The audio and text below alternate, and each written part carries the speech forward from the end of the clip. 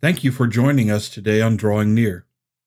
It is our hope through the daily study of God's Word, we will be encouraged and strengthened and build a firm foundation of truth in our lives. In our study of Revelations 12, we have already seen Satan, the dragon, cast down to earth. Being cast down, he makes war on the woman, Israel. So I encourage you today to open your Bible and turn to the revelation of Jesus Christ, chapter 12, and join us for Israel Pursued. Before we read God's Word together, let's pray. Father, we thank you for today, this gift of your grace and mercy.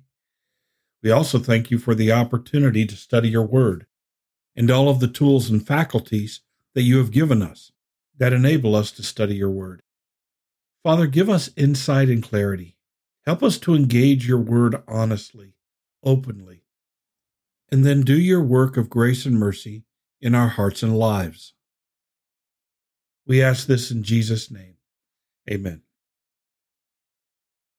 For the past several studies, we have been reading and watching as two great signs in heaven unfolded. The dragon, Satan, the woman, Israel, the child, Jesus, have all been revealed in these two signs. During these studies, we have seen the dragon cast out of heaven following a war with Michael and the angels. And now, when we come to verse 13, we see the dragon cast down to earth. In verse 13, we read, "Now when the dragon saw that he had been cast down to earth, he persecuted the woman who gave birth to the male child. Following his war with Michael and the angels, the dragon and his angels realize they have been kicked out of heaven. They no longer have access to heaven and the throne of God. He recognizes, according to verse 12, that his time is short. So being cast down to earth, he persecutes or pursues the woman who gave birth to the male child. That is Israel, from whom Jesus Christ comes." In verse 14, we're told, "But the woman was given 2 wings of a great eagle, that she might fly into the wilderness to her place, where she is nourished for a time, and times, and half a time, from the presence of the serpent." The word in verse 13, that is translated persecute, means to pursue or harass. Satan is pursuing Israel, but in verse 14, God provides a way of escape.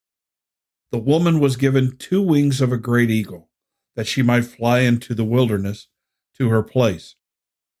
In Exodus 19:4, we're told that when Israel fled from Egypt, that God bore Israel on eagle's wings. In other words, God provides a safe and secure passage for Israel.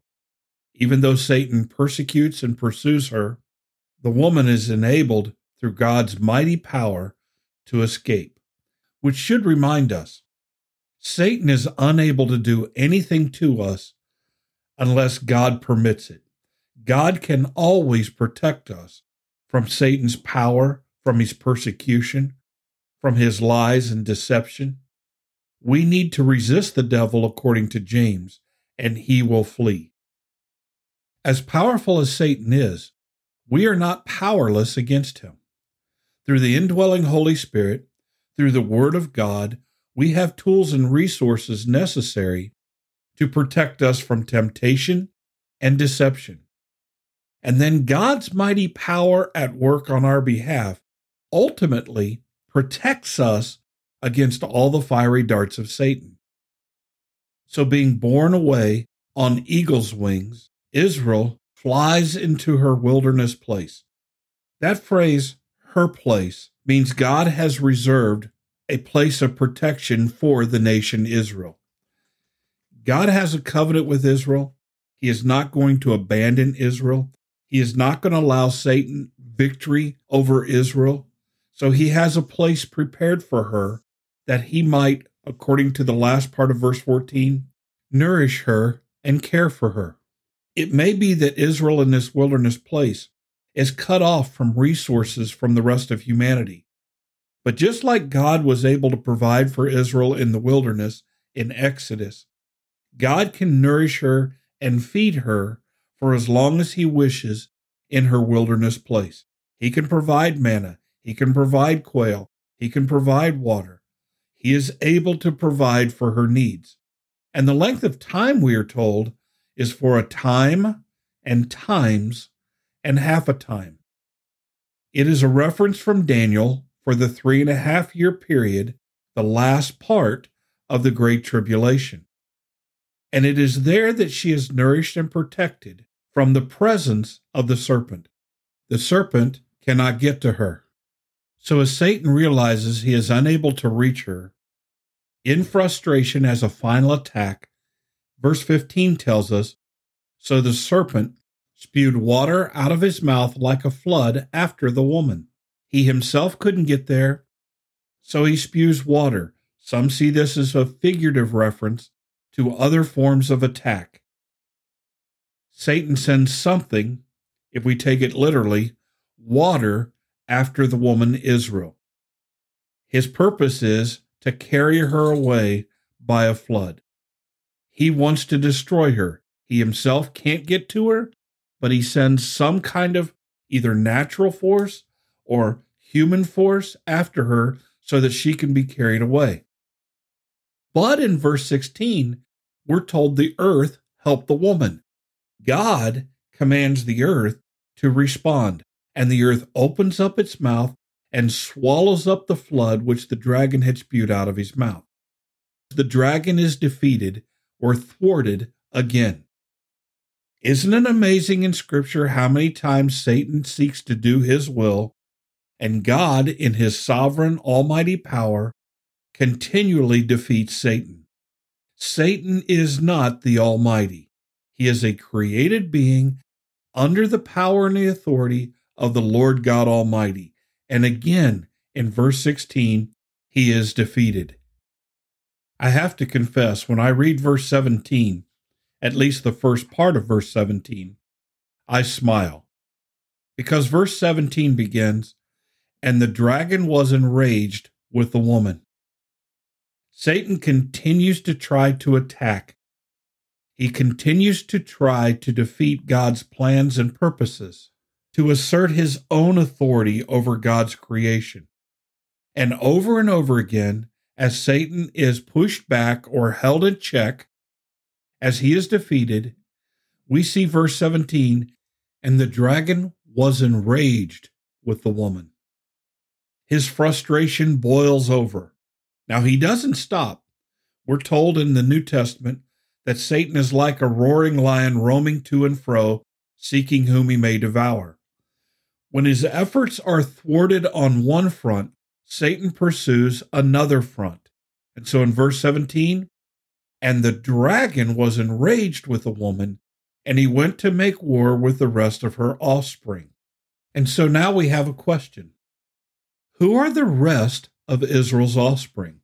Well, we're told at the end of verse 17, they are those who keep the commandments of God and have the testimony of Jesus Christ. There are those who claim that this is the 144,000 witnesses that God has reserved on the earth. But it seems to be just generally all of those, Gentile or Jew, scattered throughout the earth that have trusted in the Lord Jesus Christ and are seeking to follow him through the keeping of his commandments. It bears saying that many people today don't believe keeping God's commandments are necessary for salvation. And although keeping God's commandments do not save us, those who have the testimony of Jesus Christ, who have repented of their sin, who are his followers and disciples, these are those who keep the commandments of God. God has written his commandments on their heart, and they follow Christ. They don't want to shame him through their sin or rebellion. They trust in Jesus, and they bear fruit of salvation and righteousness. They are holy. They are righteous before God. Not perfectly righteous, but they are seeking to keep the commandments of God through faith in the Lord Jesus Christ. Not to become saved, but because they have been saved. And so for a period of time, Satan leaves off his persecution of Israel to intensify his efforts against the rest of her offspring, those who keep the commandments of God and have the testimony of Jesus Christ.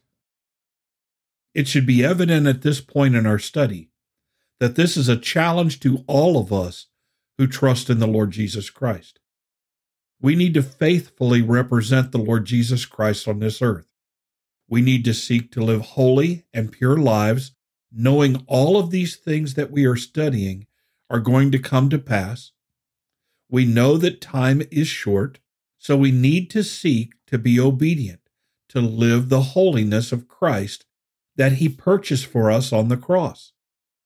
We bear in our body the righteousness of Christ. We need to live that out day by day through faith. And we have the testimony of Jesus. We have the gospel of Jesus Christ written on our hearts, and we need to live that out, but we also need to publicly profess the gospel of Jesus Christ, the means of salvation for all who will believe. It is the gospel that is the power of God unto salvation. We need to know that, and we need to declare that. Father in heaven, just like in the time of tribulation, you will have your witnesses on the earth. Right now, preceding that time, you have your witnesses on the earth, the church. We are the living embodiment of the gospel of Jesus Christ. We are here to declare your grace and your goodness, your riches to the world. If we are troubled by the events that take place, by the conflict, the suffering, the death, we should be moved to proclaim the gospel to all who will listen so that they might avoid these things by being raptured with the church or by, during the tribulation, being able to recall the gospel of Jesus Christ and be saved and delivered. Father, again, I thank you for all of your patience and all of your grace toward rebellious sinners, for your expression of love through sending your Son Jesus to die on the cross so that we might not perish. Help us to believe. Help us to follow and to obey your commands. Guide us daily through the presence and power of your Holy Spirit and the enlightenment provided by your holy word. It's in Jesus' name that we pray. Amen. Thank you for studying with us today. You can subscribe to these podcasts on Apple iTunes, Google Play, or the Facebook page Drawing Near. Drawing Near is a ministry of FBC Tip City, provided with the hope that we will draw near to God and he will draw near to us.